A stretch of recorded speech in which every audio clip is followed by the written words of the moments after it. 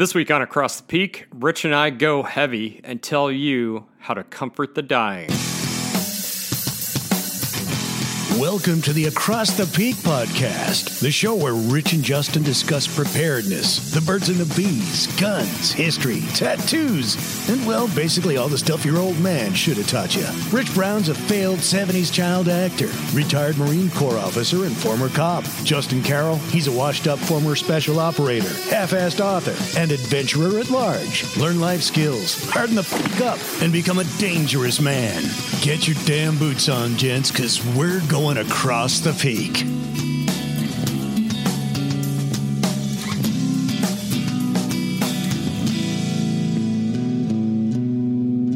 Welcome back, everybody. Rich, what's going on, man? I am sitting here on a cold, rainy morning at the studio talking to my best pal, Justin. Well, it sounds like a cold, rainy morning might be appropriate for the topic that we're about to get into, but we can save that for a couple of minutes, man. What are you drinking, bud? I am drinking. I sent you a picture of this, I think, a day or so ago when I first got it, the Jefferson's Ocean. Yeah. Tell me about that, man. We talked about it over text message a little bit, but tell me a little bit about that. You ever had it before? I've not, man. Supposedly it's aged at sea or something. It's caught my eye a number of times, and I just never have bought a bottle of it. One of our real good friends, she absolutely loves it. It's her favorite bourbon, and so it always kind of been in the back of my mind. And my wife's favorite is Blanton's, so I actually went to the store to get her some Blanton's, and I went there and they were out. So I'm like, okay, well, our friend, she's got a similar palate to Lisa. She loves Jefferson's Ocean. And as I understand it, and I could be wrong, but according to their marketing material, they take bourbon that's already aged for 8 years, and then they put it to sea. And I think it hits like 5 different countries. It crosses the equator like 4 times. It's rocking and sloshing in the bottom of the ship and in the barrels. And it's supposed to give it a little extra aging time, one. And number two, as the temperatures rise and fall in the cargo hold, it forces the bourbon into the wood a little bit more. But I tell you, some of the things I read about it was absolutely true, and I think I told you this on text, that it's a little briny, a little salty. Huh. I can't even imagine what that tastes like, man. Well, it's a smidge off-putting, but if you add a drop of water, it really does waken the whiskey up, and it turns it into a nice caramelly, salty bourbon. It's really nice, great mouthfeel, but you do want to add a little touch of water to it to bring the flavors out. Huh? I may have to give that a shot, man, or try yours next time I see you or something. That's interesting. What was 100%. There? It comes in several different age statements, right? Is there a specific one you got?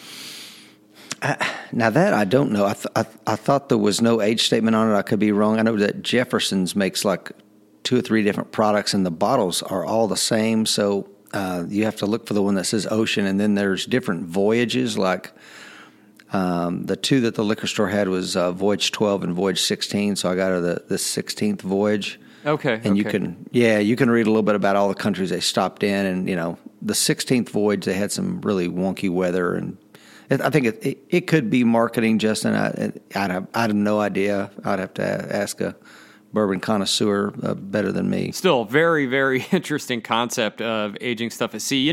I didn't realize what you just told me about the barrels expanding and contracting. I was down in Rhode Island at the Thomas II rum distillery, and they were saying that they make a old New England style rum. It's all single barrel. Every single bottle comes out of the barrel that it came out of, and that's it. There's no master blender or anything. So it just is what it is, and they stick to that because that's how rum was distilled in this 1800s, and it's in this un-air conditioned, unclimate controlled metal building, and you have very extreme temperature swings in New England, down to very, very cold temperatures in the winter, and then up to pretty damn hot temperatures sitting in that metal building in the sun in the summers, and that's where I learned that concept of the wood expanding and contracting and all that.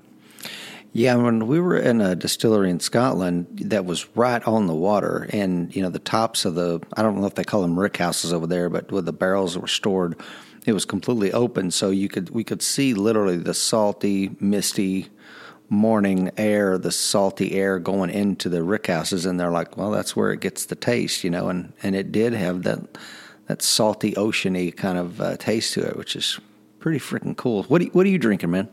Man, I am having nothing nearly so fancy or cool or interesting. I'm having a beer from, this is actually brewed in Vermont.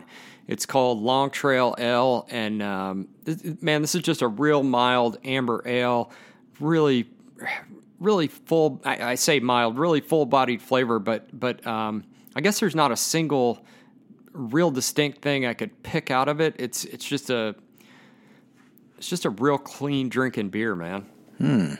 Sounds good. I'll have to check it out. Yeah, it's not bad. It's not bad. So what'd you do this week, bud?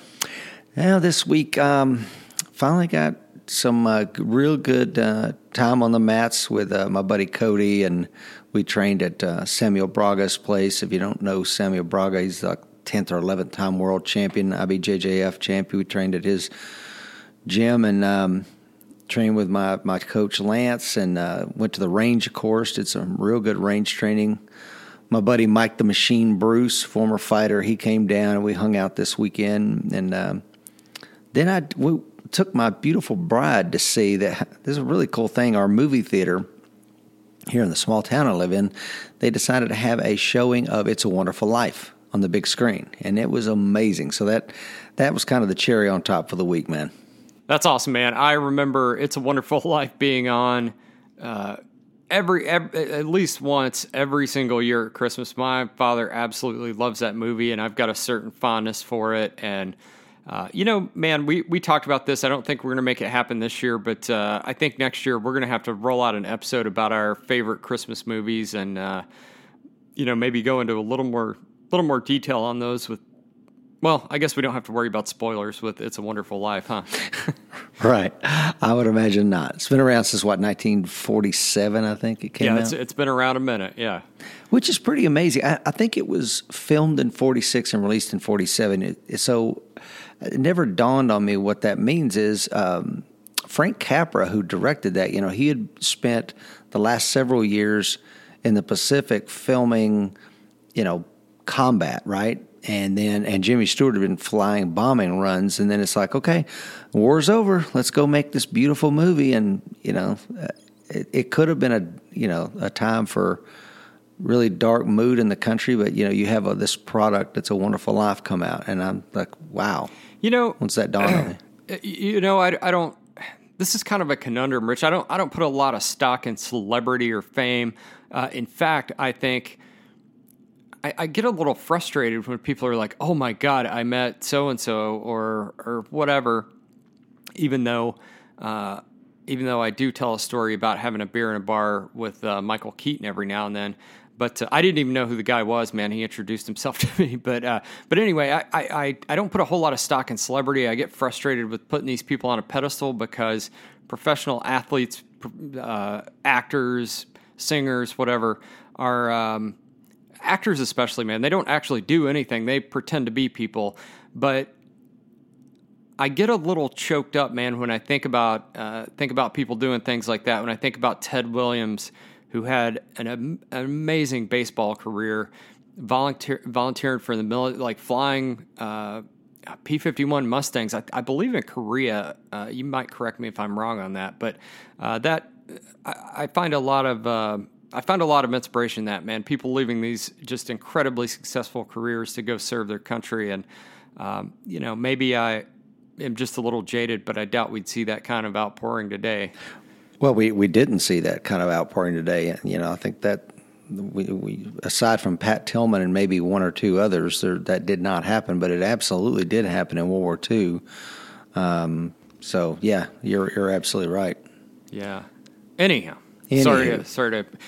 Today's just going to be dark, man. That's well, it's funny. I'm sitting here and I'm looking at the window and it's rainy, and this landscape is pretty gray, and I know our topic is going to be pretty profound. But before we do that, man, what did you do this week, man? Made a couple of high notes here. I got to the range. I did my vehicle PMs, of course. Last night, I sat for about 3.5 hours, another tattoo appointment, working on this big old piece I got going on. And, we just made a ton of headway. I probably got a couple more appointments to go, but we got a lot done last night. I was in the zone, man. I was just eating the pain and loving it. And I don't think we even took a break last night, man. It was a good session. I bottled a batch of beer this week. And probably the biggest thing I did is have the opportunity to entertain my friend Mike Wood.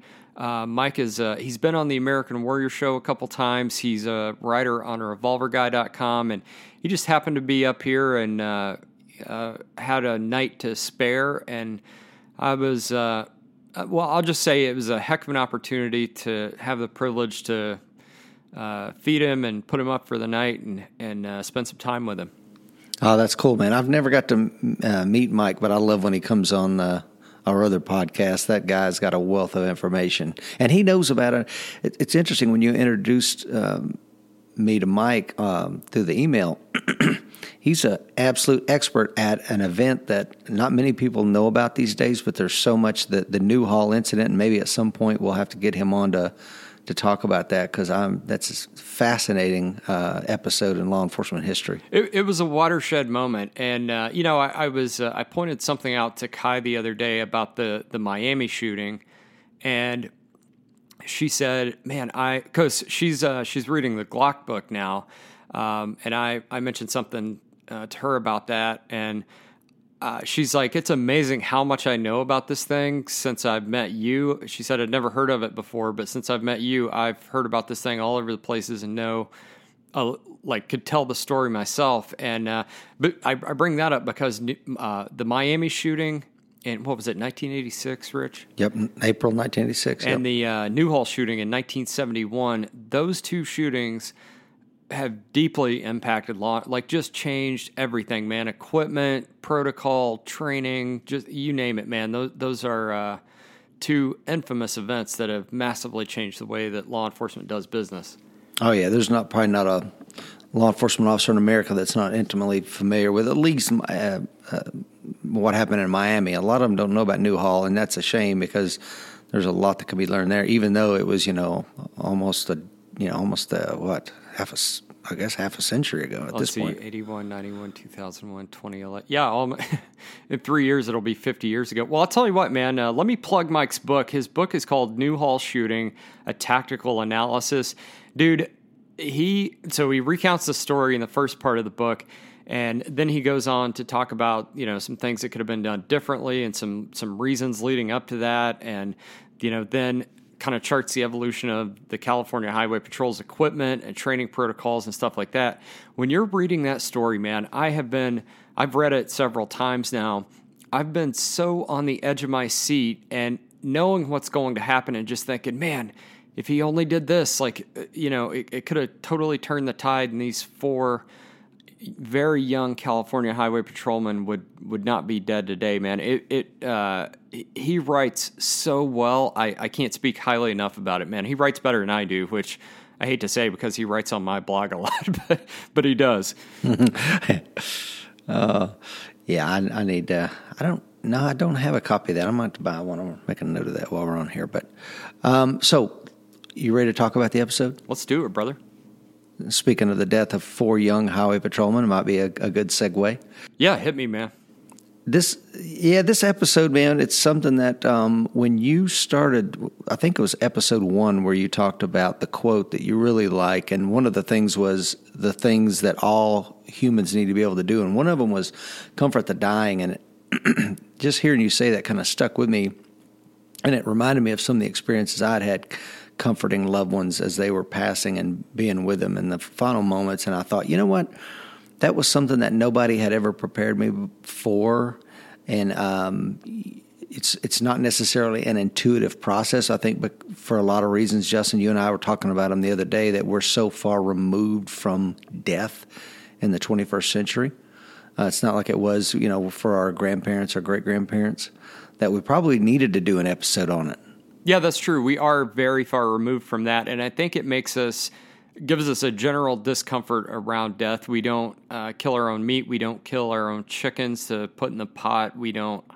A large percentage of the country doesn't hunt for anything, and there's a lot of benefits to that, but there's also some disadvantage with that, man, that makes us very, very weird around death. And, fortunately or unfortunately, I don't know how I would choose to couch this, but I've had the opportunity to witness death, untimely death, very up close and personal, and the broken bodies of soldiers and Marines, and not only that, but of people who've been involved in car crashes and house fires and whatnot. And let me tell a little story, if I may, Rich. When we were leaving Iraq in early 2005, Colonel Tucker, the RCT commander, talked to us a little bit, and he said, "You're going to go home and your family's not going to understand." And they never will understand, and that's the gift you give them, is they don't have to understand this. And I definitely think there's something to that, and that's always stuck with me. But at the same time, I think some more understanding of death is probably not a bad thing. And I don't know, I don't know how we find that, or I don't know how we get there without experiencing some things that are unpleasant. Yeah, and you have to. And I think a lot of people shy away. I remember and we'll talk a lot of these stories as we go through here, but when my sister was dying, almost no one chose to be in the room with her as they unplugged the machines. And, they just couldn't handle that. And I'm like, there's absolutely nowhere in this world I'd want to be than right here in these final moments, because that's what I would want for myself. I wouldn't want people to be like, I can't handle it. Or these people that when they have their pets put down, they drop the pet off and come back and pick up the ashes later or whatever. I'm like, what are you doing in that final moment? You don't have the courage to face the mortality of this thing you love, so much. I just don't understand that, man. Not only is it a failure of courage to face that mortality, but it's a failure of courage to be there to support that person or that pet or whatever the case may be. Yeah, so, totally. I'm sorry. No, go ahead. Well, one of the things I wanted to, Dr. Jordan Peterson has a thing, he says, when people are like, well, how should I live my life? One of the things that he says is, be the most responsible person at your father's funeral. So if you try to run your life in that regard, I think being able to comfort someone is something that would make you a very responsible person at your father's funeral. The other thing is, it's a preparedness issue, right? I agree it is, man. It's and I love that quote from Dr. Peterson, be the most responsible person at your father's funeral, because when I imagine myself in that scenario, I don't want to be the person that's just a wreck and everybody's got to take care of me. I would much rather be the person that says, okay, this is sad, but we've got to get through this. We've got to get X, Y, and Z done. And I think that's probably where most of our listeners would choose to be given the opportunity. And you're not going to be that person without preparing for this, without, just like anything else, Rich, you maybe don't necessarily automatically know how to comfort the dying. You have to prepare for this. You have to study it. You have to learn it a little bit. And then I'm sure at some point, most of us will get the opportunity to practice it. But you have to be prepared for this. And likewise, you should probably be a little bit prepared to cope with your own mortality. Would you agree? I totally agree. And we talked about this offline. That's something that, having been in combat and seen people, ripped to shreds, and being a cop and seeing people torn to pieces by motorcycle wrecks and car crashes and et cetera, I'm still not very comfortable with it. And even if you read the literature, like I'm big on Stoic philosophy, and we'll have an episode on that at some point. But I think it helps with getting your mind wrapped around your ultimate mortality. But if you read the literature on how to not be fearful of death, I'm doing every one of those, but still I'm not very comfortable with it. And that's just something that I'm going to work through. I realize in some regards it's the most natural thing we do is be born and die. Yeah, it sure is. And, I like to think I'm comfortable with death. I have a very dark humor. I'm, almost anyone that that's been around me for very long and tries to make any kind of plans beyond a few years with me will hear me say, we'll see if I live that long.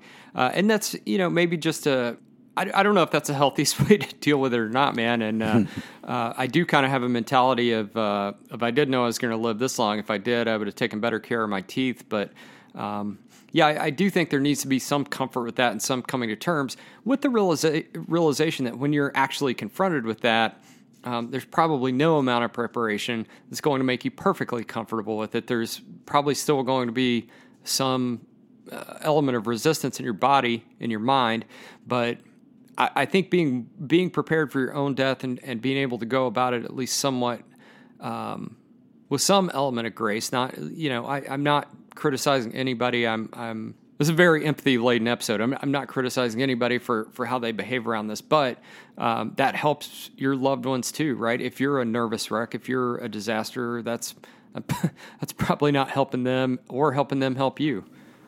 Totally. And I like my wife, she's totally like cool with it. It's like, yeah, no big deal. And for me, it's like I'm almost put it in the category of it's me giving up. I'm going to struggle and fight for every damn breath I can all the way to the end. But when it's ultimately my time, I hope I have the courage to, as the Vikings say, sing my death song. But I think that what we're going to talk about today, man, is really, I stole this from the National Institute on Aging. We are generalists. We don't have any formal training on comforting the dying. I looked up the literature, and I want to give them full credit before we proceed. But I think before we get started, it's important to know, have clarity with the person that you are maybe comforting. Are they truly dying? And there's some things that you could probably talk to the doctor who's in charge of their care about, right? Yeah, definitely. And I think this assumes that this is the result of some sort of chronic illness or, long amount of suffering. This is probably not a traumatic death that's moments away. Would you agree that that's kind of the confines we're working within? Well, it could be, or they've been in an automobile accident, they've made it to the hospital, some like that, or a chronic. Okay, yeah, I mean, if they're, I got you. You know what I mean? So you definitely want to talk to the doctor or whoever's there, whoever the care provider is, and find out if they actually are dying, right? Yeah, because my sister, when it's like, well, she's in ICU. Okay, tomorrow morning we're going to move her to palliative care. I don't even know if I'm saying that right. I'm like, well, what the hell is that? And everybody's tiptoeing around it. Well, it's for people that this and that. I'm like, why don't you just tell me? You have almost no faith in her recovering. So some of the questions are, if there's no cure, what's going to happen next? If you're telling me that they have this condition that you have no fix for, what is going to happen? Make them say the words, or like. Why are you suggesting this test or treatment? Because you just told me there's probably little or no, nothing to be gained from it, right? Yeah, definitely. All good questions to ask. Ask why are you recommending this particular test or this particular treatment, and is this going to bring any kind of physical comfort to this individual, and is this going to accelerate this process, the process of dying, or is it going to slow it down? Yeah, because that was another thing.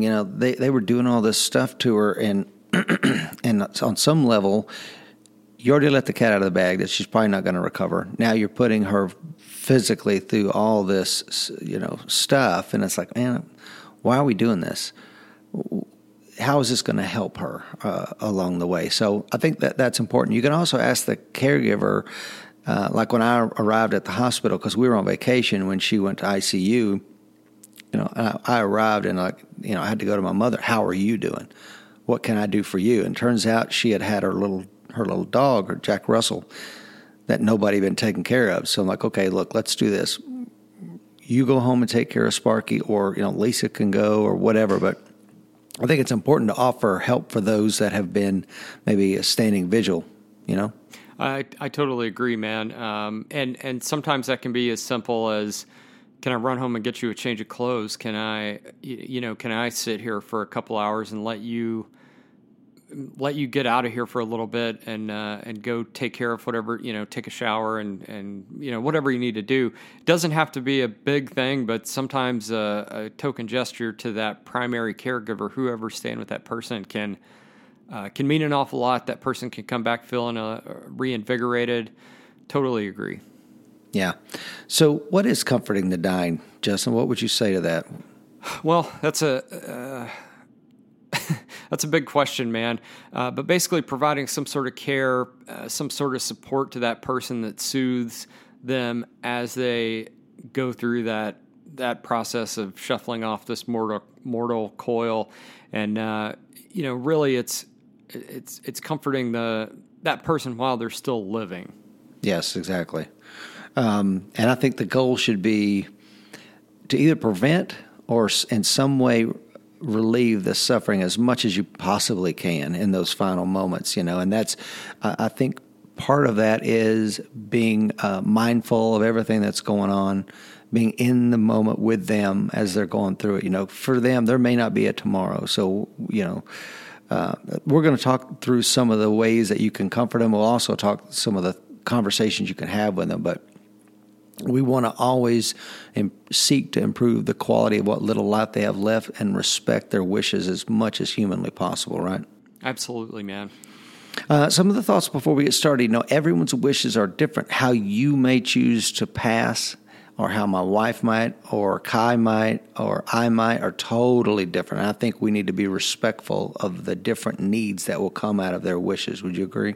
Yeah, I totally agree, man. And this is a thing that I've been at odds with my parents about. I either want a burial at sea. I just want my simple cotton shroud and be tossed in the ocean, or I want a burial just in dirt in a simple cotton shroud, decomposed like people have been decomposing for hundreds of thousands, millions, tens of millions of years. And they are very, very uncomfortable with that idea, and probably due to some measure just with the fact they're uncomfortable with the idea that I might precede them. But yeah, man, I think whatever that person's wishes are, as long as they're legal and ethical, you should make an attempt to uphold those and be supportive of those wishes, even if they don't exactly align with what you would do or what you think should be done. Yeah, my wife, I think I've mentioned it on here before, my wife's mother was killed very suddenly in a car crash. And, her wishes was to be cremated. Well, of course, her daughters, that was the last thing that they wanted to imagine was their mother being burned. It was, for some reason, very traumatic for them, but they ultimately chose to respect those wishes, and I think that's incredibly important. But there are 4 ways that we're going to talk about today as far as how you can provide comfort to the dying. And we'll start with physical comfort, but we're also going to talk about mental and emotional needs, spiritual issues, and then there's some practical tasks that we need to consider. So I guess we could start with physical comfort first. Justin, what are some ways that we can comfort the person that way? Well, there's any number of ways that we can comfort someone physically. And, I think a lot about my mother as she spent, I'm going to say probably close to a year, providing almost round-the-clock care for her mother as her mother passed. And, everything from just basic physical comfort, like making sure, she had enough pillows and her, her pillow was the one she wanted and all that sort of stuff. But I think maybe first and foremost, pain needs to be considered. Tell me about that, man. Well, excuse me, there are pain meds that obviously, some people have different feelings about pain medication, but I will tell you, this person's dying, man.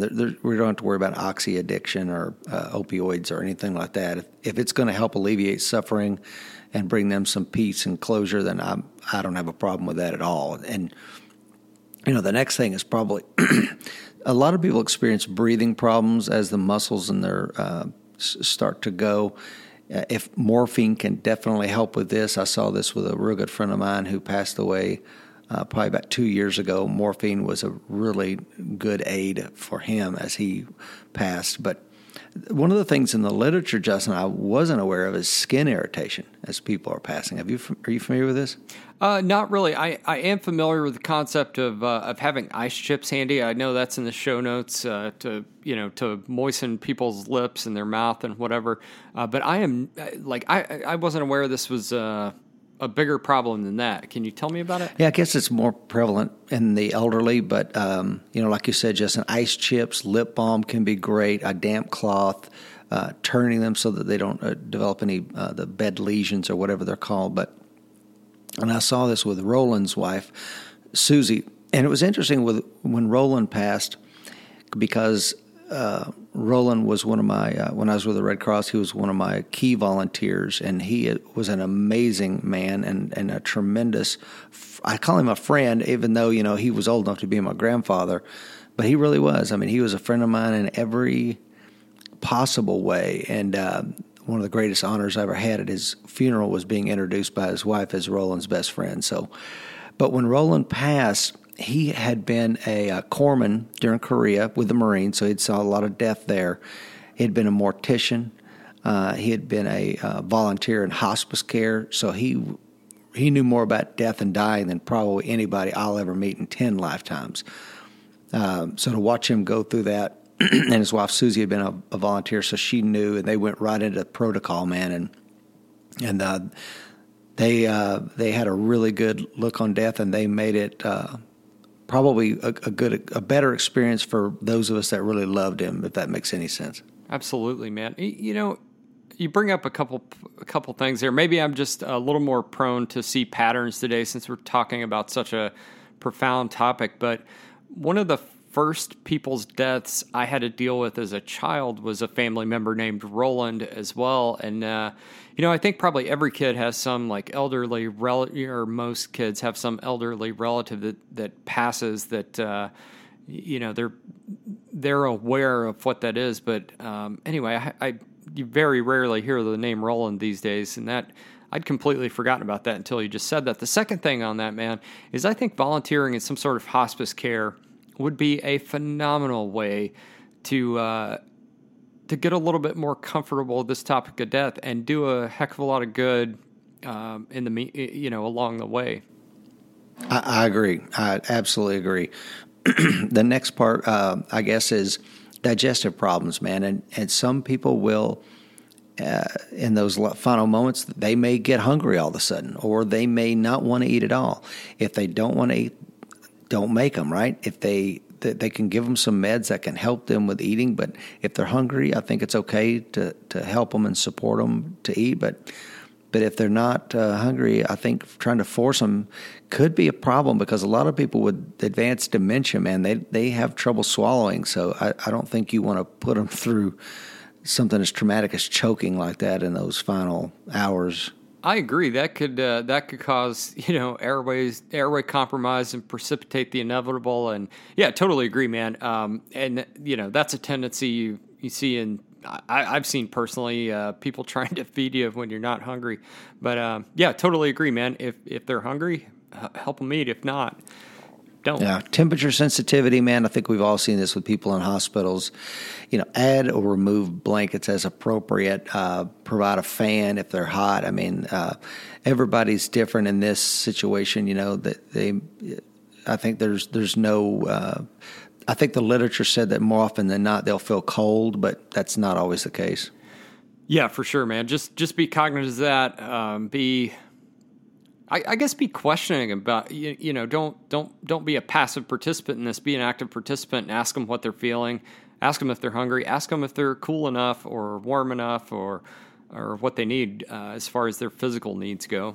Speaking of physical needs, they're probably going to experience a lot of fatigue, a lot of tired. So if you can maybe move the bedside commode to them or help keep their activities short, if they do have to get out of bed at all, probably they would find that very helpful. So what's next, Justin? Well, I think the next piece, this is probably one of the biggest ones in my mind, is the mental and emotional needs of the dying.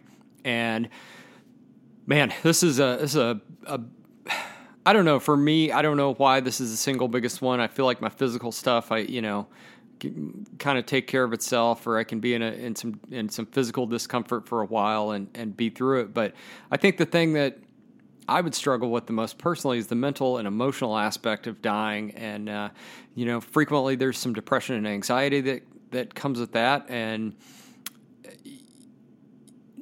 just your presence may go a long way toward alleviating that, but may also require medication. It's probably also medication may help with that. It's probably also a good place to interject about psychedelics.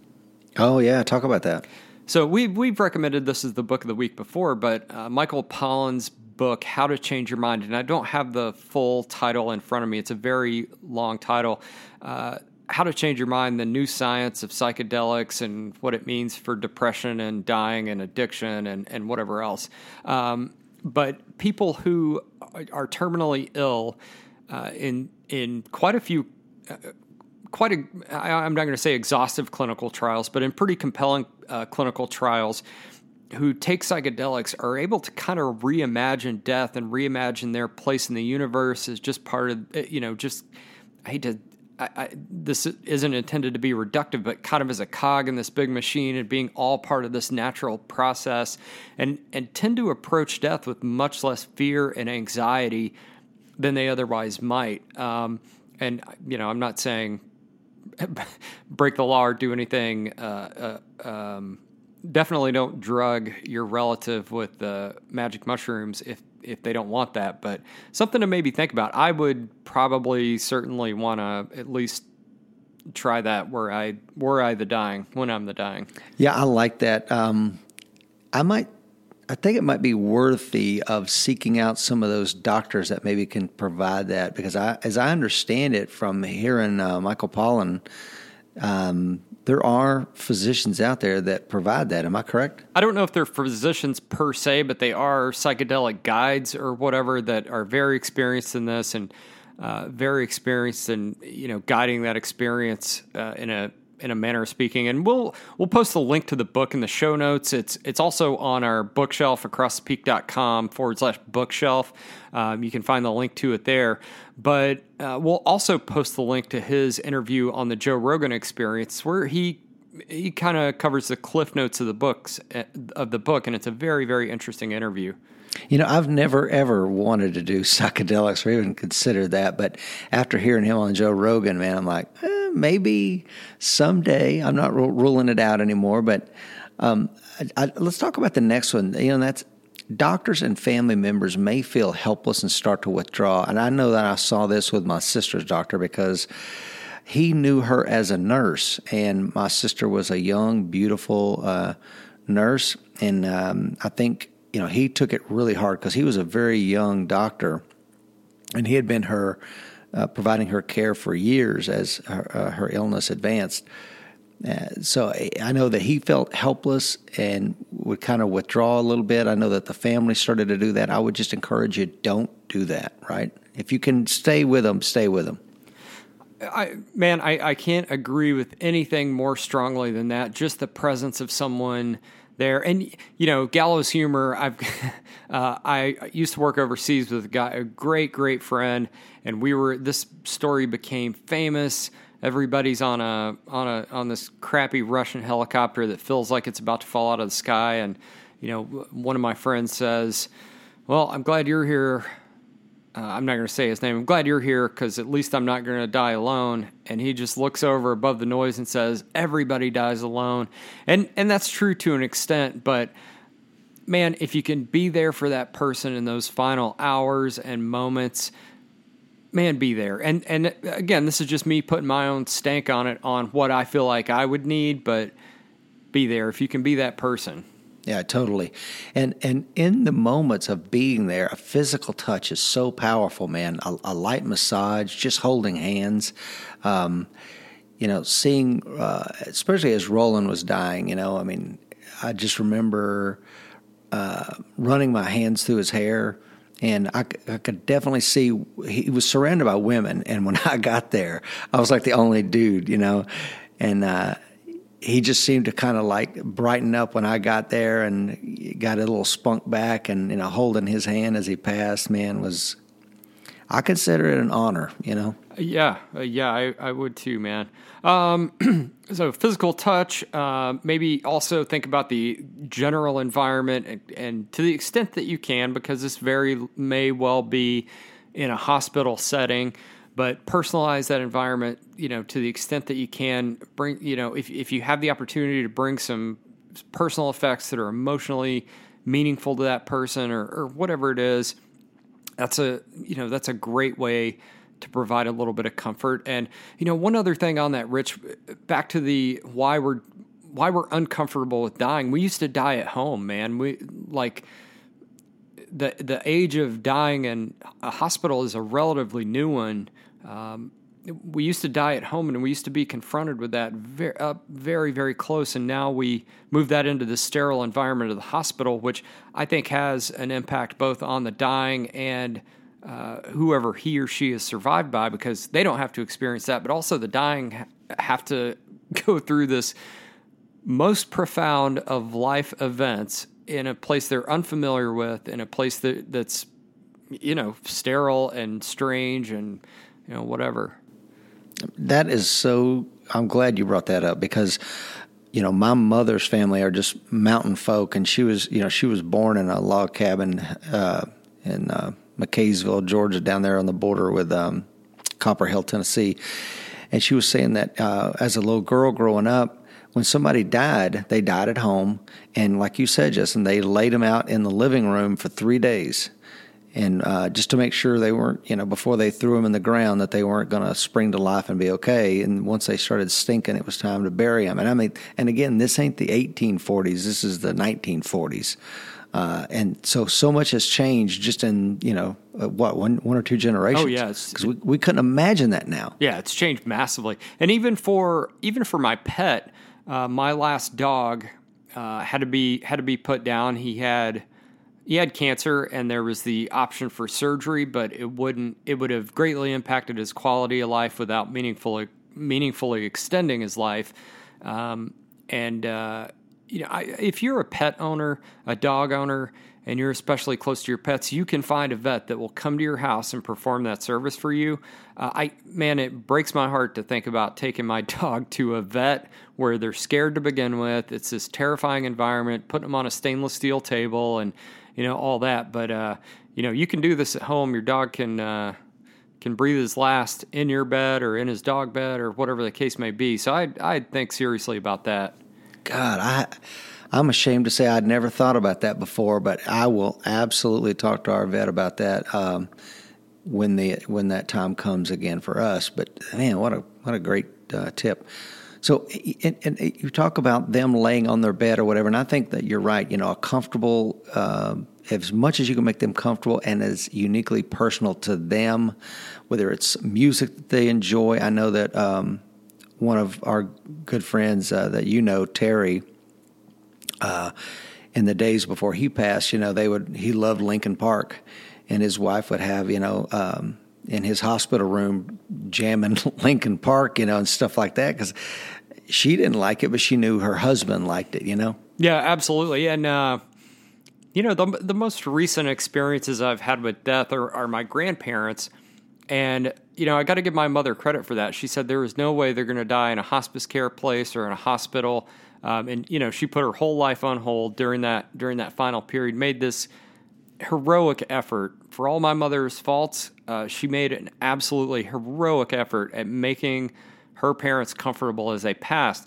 And, you know, to include, like you said, playing the music they liked and, you know, reading them the things they liked and keeping them up to date on the, you know, the local news and that sort of thing. Yeah, man, if you can, if that person has to go to the hospital and there's no other way because you don't have the time or whatever, bring some of home to them, I would say. Spot on.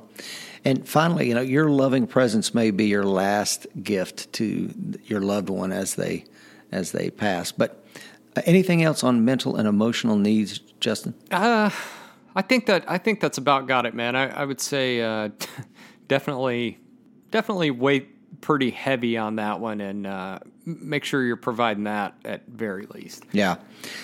So let's talk about the third thing: spiritual issues. As the time draws near, they may start searching for meaning in this life that they've had. As a matter of fact, that is the book that we're going to talk about today. The book of the week is going to be Man's Search for Meaning. We'll talk about that later. But spiritual issues, Justin, what do you think? I don't know, man. I'm not the most spiritual dude, so I might let you start this one out. Okay. I think that one of the things is ending disagreements, man. If you held animosity, it's time to let that shit go. Don't make that person carry that shit with them. If you can help them end some of that, if they're willing to, I think it's a great thing. If they come to you and they want to squash it, I think that's an awesome thing. My wife has a friend right now that's dying out in California, and Howie has already planned his memorial service. He wanted to do that. His husband and him have planned every detail because that's what Howie wanted to do. That's what he felt comfortable with. And Lisa's been given a gift and being able to talk to him almost daily on the phone and say all the things that they wanted to say to each other. And I think that's important. And she had that with several people as they passed. Another good friend of mine, James, he died early of cancer, and she got to spend time with him and his family as they passed. And one of the things that was important to James was, hey, man, I know you don't really know my wife. We just got married recently before the diagnosis, and I'd like for you to become closer with her in my absence. I think she's going to need that. So ending those disagreements are important. I agree, man. And not only disagreements between you and whoever it may be that's dying, but don't bring death tends to bring together parts of a family that maybe haven't seen each other in a while, and parts of family that may have some sort of, for lack of a better word, of beef. Don't bring that shit into that room, man. I've seen that before too, and that's certainly not going to help the person who's dying. Leave that. I don't even know what to say to that.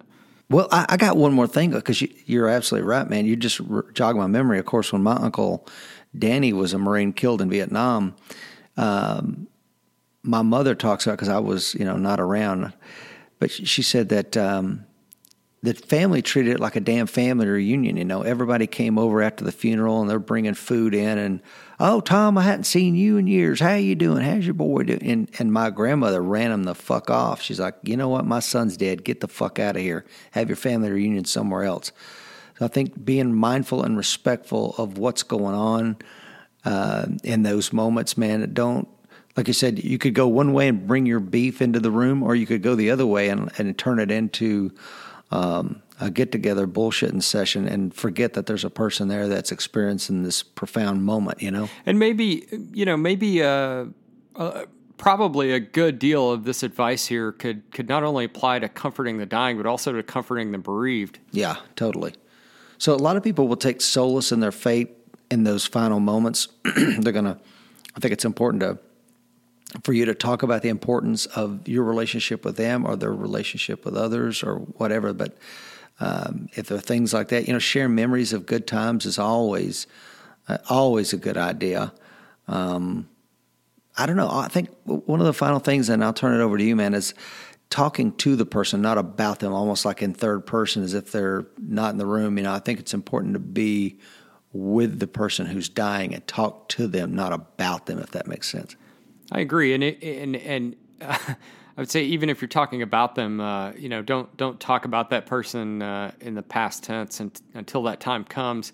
Totally agree. Give that individual, that person, the respect, even if they may not be super responsive or coherent, of talking to them rather than talking about them. Totally agree with that. And then the last bullet we've got on here is give the dying person the space to experience their own reality. Don't, let them experience what they're experiencing.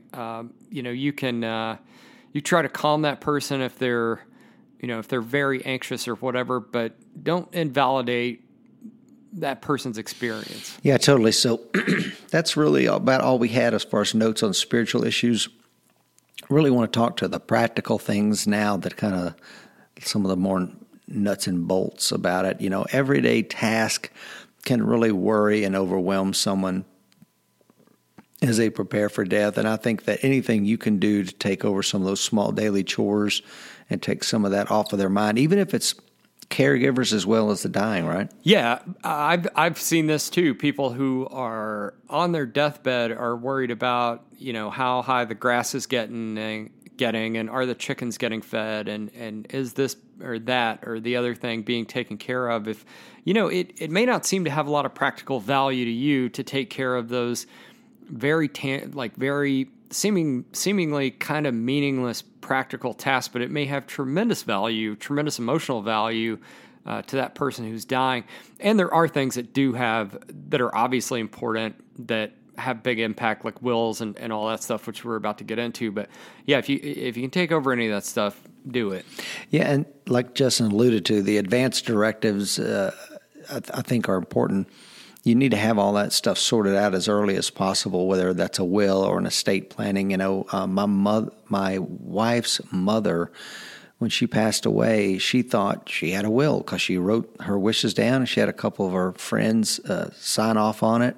And it was absolutely worthless in the Commonwealth of Kentucky. It wasn't worth the paper it was printed on. But so make sure you got all your ducks in a row. That will help. And that's more for all of us that are listening and living today.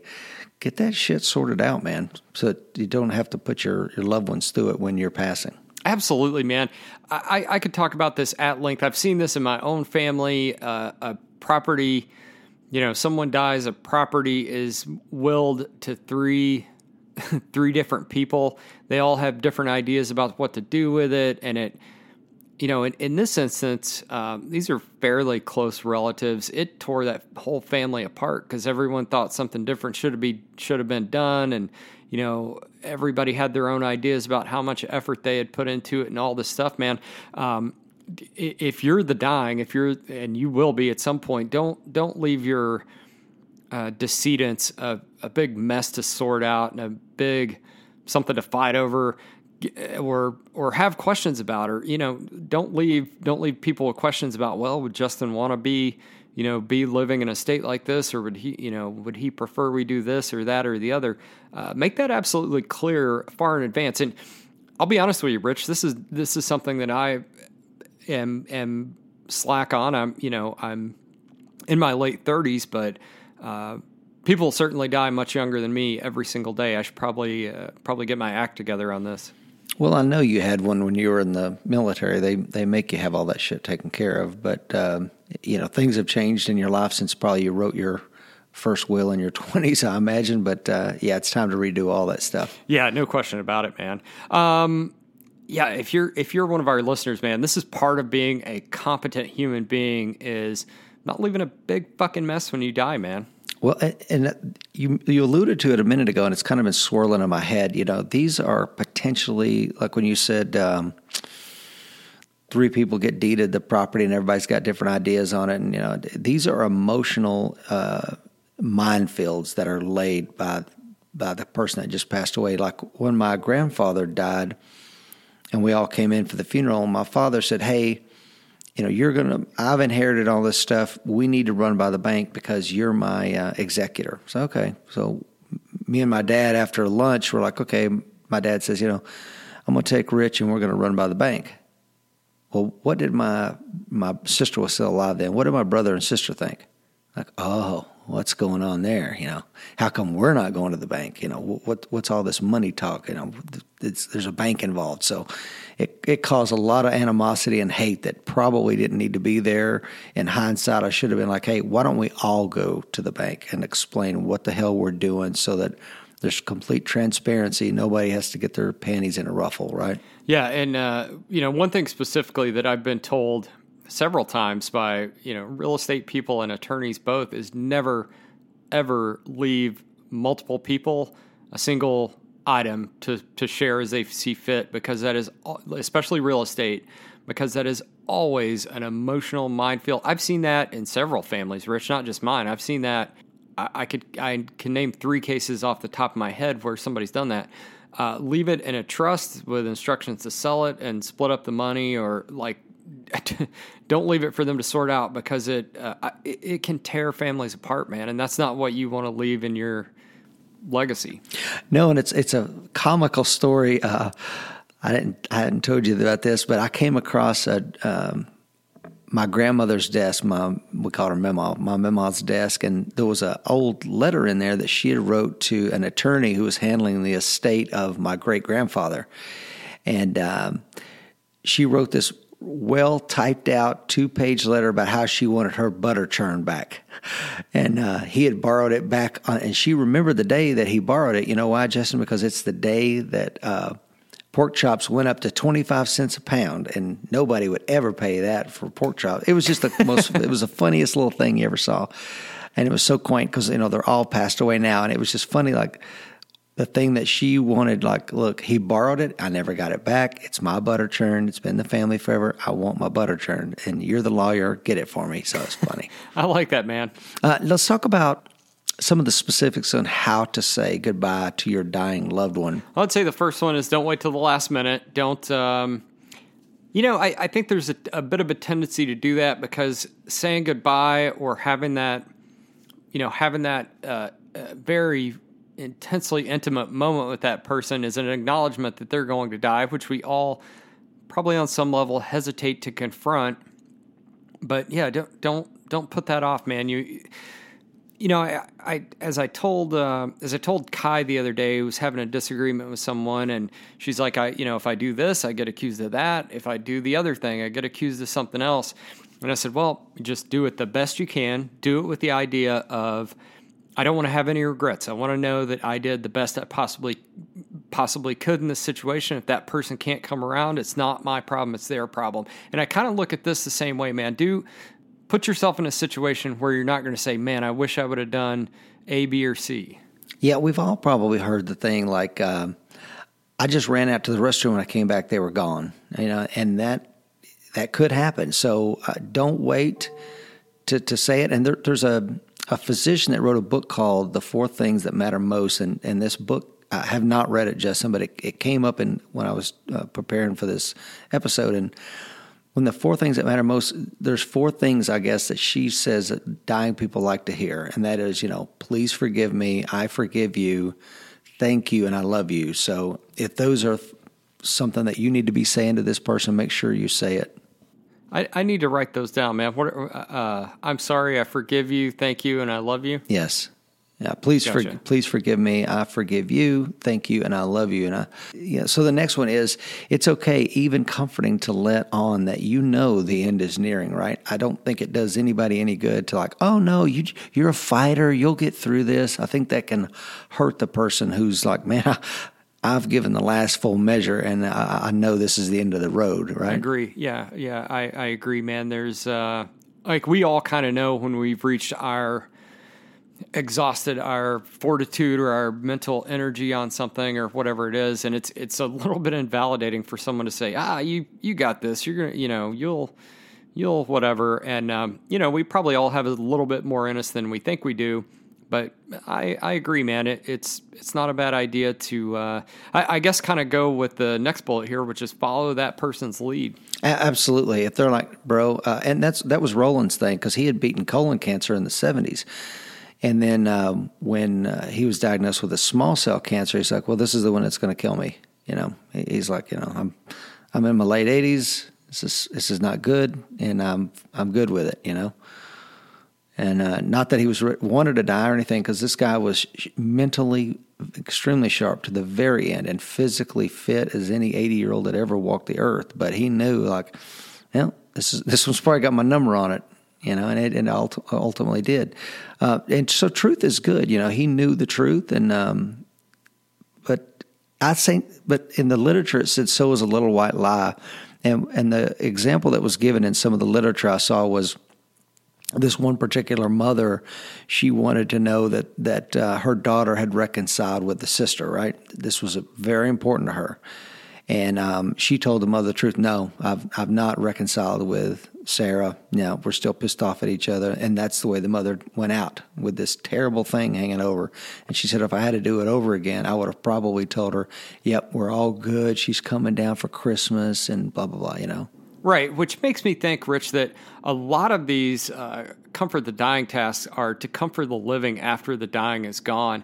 The mother's not going to know that even moments later once she passes. But again, how do you want to live with that?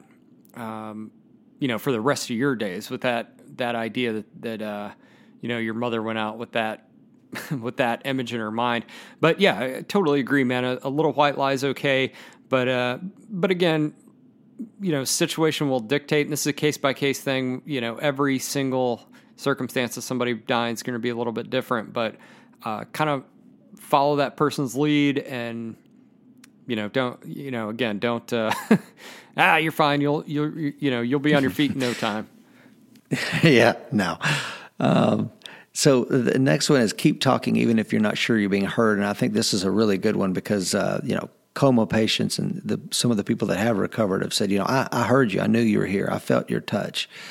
So keep talking even though you're not sure you're being heard. Some of the things, like I remember talking to my sister as she passed and she was completely unconscious. And Roland, although he was most of the time, and what you say to him is personal to you. I told Roland, he was a Christian guy, and I'm like, hey man, I'll see you soon. Don't worry. We'll get some ice cream soon. Don't worry about it. And he knew what I meant. I'd give him a wink and he'd wink back. And that was a little thing between us, but it's, I don't know, man. What do you think? Keep talking. I think that's a very, very important thing, man. That, especially if that individual doesn't have the capability to respond, just put yourself in that shoes and imagine how incredibly meaningful that would be for someone to be there and continue talking to you. Very likely you might not have the ability to respond. And I think too often, man, going back to earlier in the show, we get to that point of, kind of nothing else can be done, or kind of, I don't want to say giving up, but kind of, I guess just reaching that kind of point of what can I do for this person, and probably just a little bit, just downright getting uncomfortable, and we just all shut up, and that person's left alone with their thoughts or whatever. Yeah, that's not good. And that is kind of leads into the next one. Try to stay present. Don't get ahead of yourself. Be in this moment with them. Take it for what it is. Don't get too far, like you said earlier, Justin. Just talking about people in the past tense, man, I'm right here, bro. Let's be present. Let's be mindful of where we're at, but and trust your instincts. Not the rules. The rules for this kind of how to say goodbye to a dying loved one might be written down somewhere, but that doesn't mean you can't break the rules, right? Yeah, absolutely not, man. Again, each one of these is individualized. Each one of these is case by case. No two deaths are going to be exactly the same. So go with your gut. Do what is appropriate under the circumstances for that person. Yeah, there was a comedian here in East Tennessee that I followed, and he was dying of cancer, and he was a pretty young guy. And one of the final things he wanted to do was, him and his buddies were always screwing with each other, and one of his friends said, so he's a day or two from dying, and he wants to screw with his buddy, so they get some roadkill, and he throws it in the crawl space underneath his house, so this animal dies and stinks up the place, and he just got so much humor out of that in his final hours. And it's like, hey, man, that's not in the rules to do that kind of stuff to your buddies, but that's what he wanted to do. Why not? Yeah. I love that, man. I appreciate that a lot. All right, so what else we got? One of the things that can probably be a little problematic is this: every single time you walk out of the room, you have this big formal farewell speech that you give the potentially dying, and then you come back, oh, they're still there, and then I need to go get a snack. Oh, I need to tell you something, and you have this big drawn-out, dramatic thing. I don't know that helps anybody. Like you say, don't wait till the last minute. Say what you're going to say, and then move on.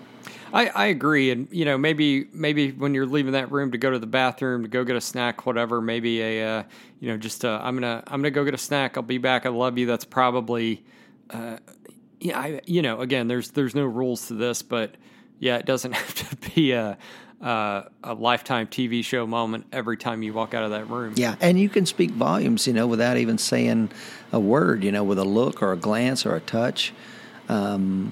a hug. It doesn't have to be the right words. It can just be you being present with them and sharing that moment for what little time you have with them. And that's kind of all we have on that. Anything else you want to add to how to say goodbye? No, man. You drew most of this information from a couple different sources. We will absolutely have links to those in the show notes if you want to follow up on that and look into that a little bit more.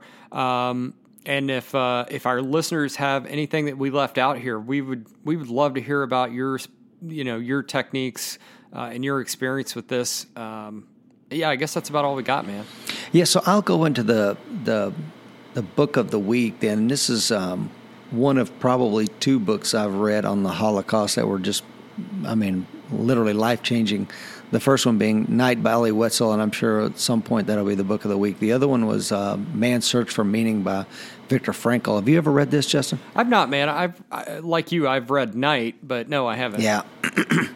It is an amazing book, and for the listener that's not familiar with it, Viktor Frankl was a prisoner in Nazi concentration camps during World War II, and he was also, I believe, a clinical psychologist or a psychiatrist prior to this and had a practice in Austria or wherever. And he goes into the concentration camps, and I don't think he told them that was his profession, but he did provide psychological care for the other inmates that were in there with him. And he comes out of it, and he says that all inmates in this moment went through 3 basic things. The first is shock during the initial admission to the camp. The second was they finally reached apathy after becoming accustomed to that terrible experience. And then the third one was once they got released, they had these reactions of almost what we probably call survivor's guilt in some way. That what was it all for? What's this all about? Just an amazing book, and I cannot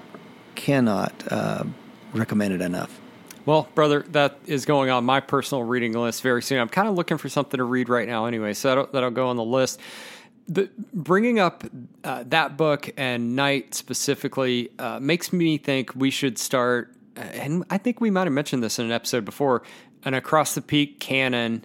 These are the, if you read these books and absorb their messages, you'll be well on your way to being ATPAF. I'm totally down with that. I worked for a really good Marine officer who had that. He had 4 books on his desk, carried them everywhere with him, and I read all of them and really enjoyed them. 1 or 2 of them would probably get in my top 10, but yeah, back to Frankl's thing, one final thing, and I want to close this, what could be a rather depressing episode, but was Frankl's claim in the book that a positive attitude was absolutely essential to surviving in the camps. And one of the things that you may draw from the book is that he kind of implies that those who died just gave up, and he gives some examples of that in the book, but finding meaning in one's suffering. Your life on earth may not be perfect. Chances are it probably won't be. But even in those moments where your life sucks and you're suffering, and whether it's physical, mental, or emotional suffering, find meaning and purpose in that, and you will make it through to the other side. So, really good book, man. I like that a lot, man. That's awesome. Okay, so I have nothing else, man. You want to take us out? Yeah, so guys, be sure to check out Instagram. We are at Across the Peak.